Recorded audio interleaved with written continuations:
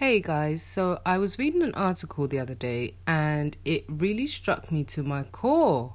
This article was talking about the courage to be ordinary.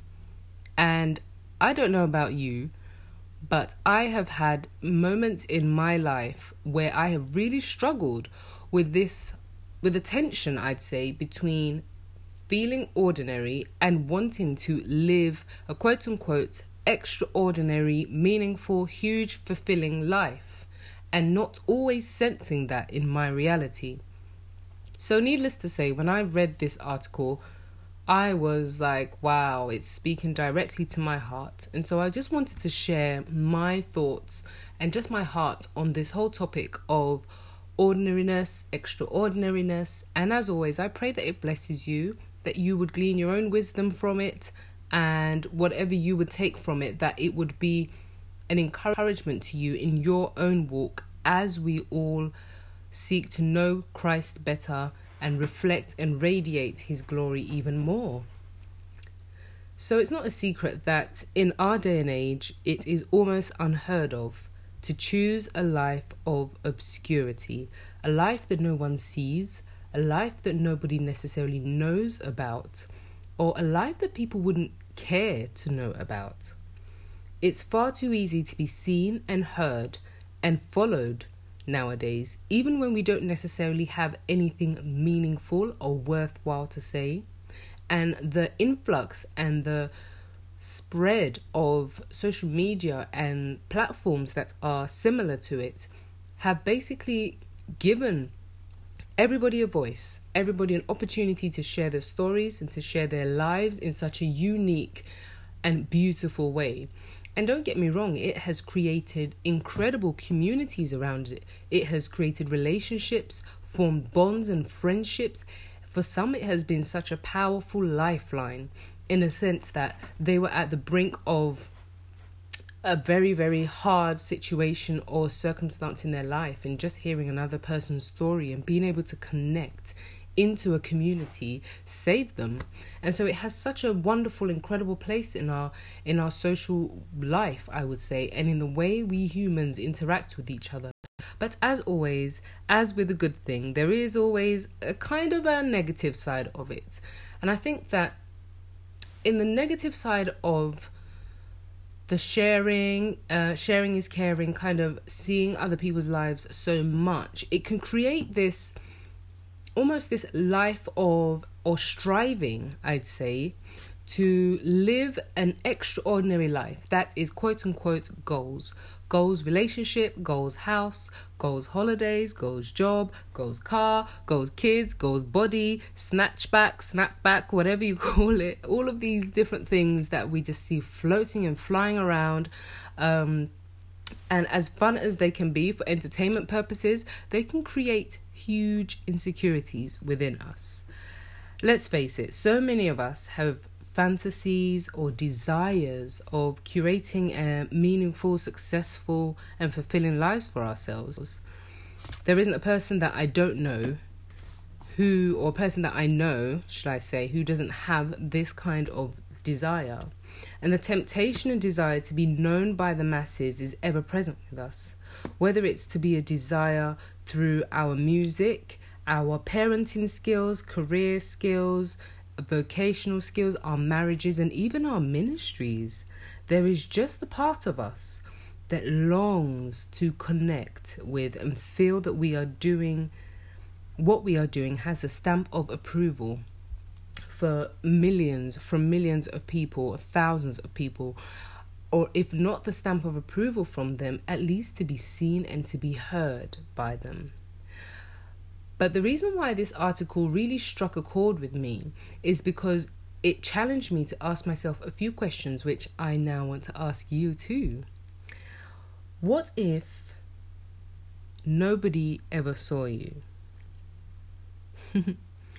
What if nobody ever knew you lived on the face of this earth? And what if nobody ever heard your story? What if nobody ever knew your journey? Would that be enough for you? Would your life still feel meaningful? Would your life still feel significant to you? Do you know that in our day and age, we can actually demonstrate courage and boldness as women of faith by radically embracing the ordinary, if it were our portion, instead of clamoring to be seen and to be heard and to be followed and to be known by the masses. It's very, very easy to be seen, but to really wrestle with the heart that wants to be seen and wants to receive validation and affirmation from things and people around us, and subduing that to be applauded by the one rather than the masses, is not an easy thing. When I look at my own life, I'm constantly asking the Lord to help me purge me from the things that I do and the feelings that I have to be seen. Deep down, I don't want to be seen, but then part of me does want to be seen. It's just such an odd and weird kind of mixture of feelings that we have. And I think once you jump onto social media and you move beyond the keeping in touch with people to now feeding from other people's Facebook or Instagram feeds, that is where it can create this feeling of, oh, their life is extraordinary, which means my life must be quite boring and quite dry. And so I really just wanted to look at this and kind of talk about it because, you know, I've watched a lot of different shows, and one of the shows that I've watched when I was thinking about this kind of area topic is you know, like TV shows where they're like competitions and they're singing competitions, X Factors, you've got the American Idols, you've got the modeling TV shows, all these different kind of variety of shows where they're contestants.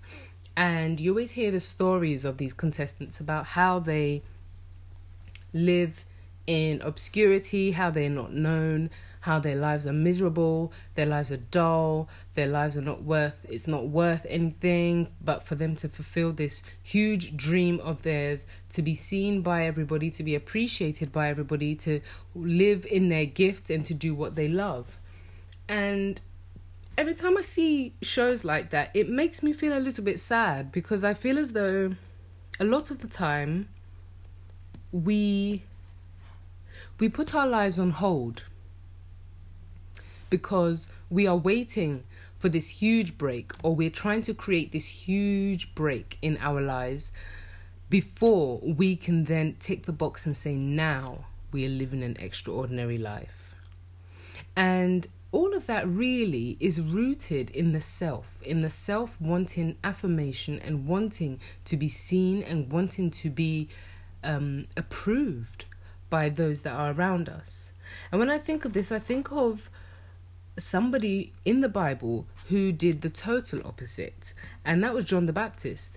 And we all know the famous phrase that he said, that he must increase, that was Jesus, and I must decrease, that was John the Baptist talking about himself.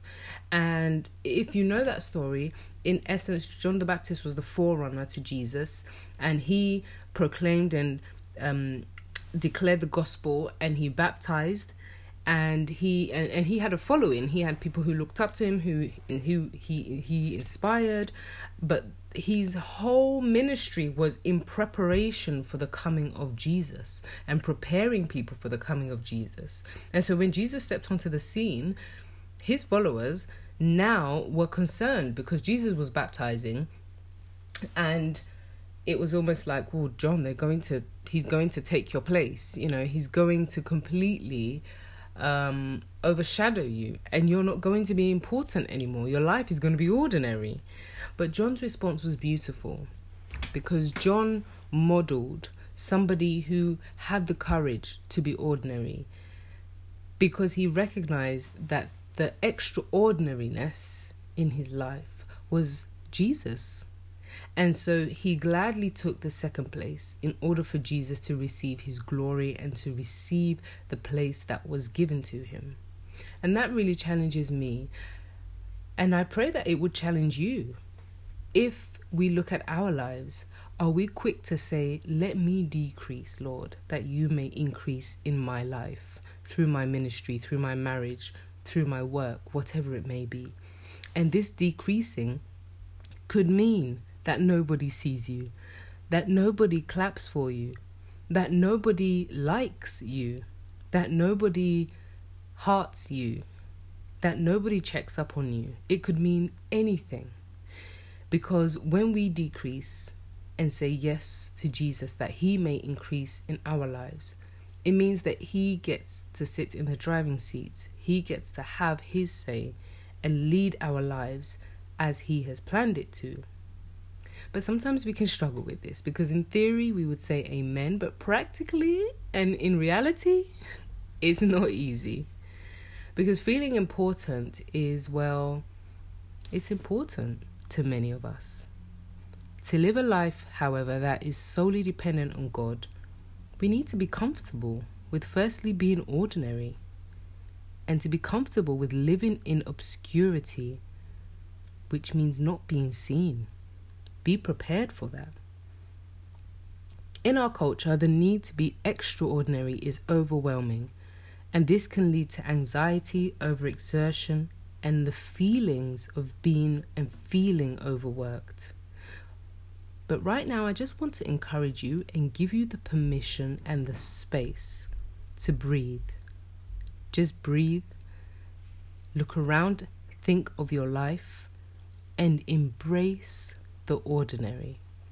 Embrace the to-do list. Embrace the long laundry pile. Embrace the homework that needs to be done. Embrace the work that needs to be done, the spouse that needs to be loved, the children that need to be cared for, your home that needs to be cared for, your relationship with Jesus, everything that he has given to you to be a steward over. Embrace it.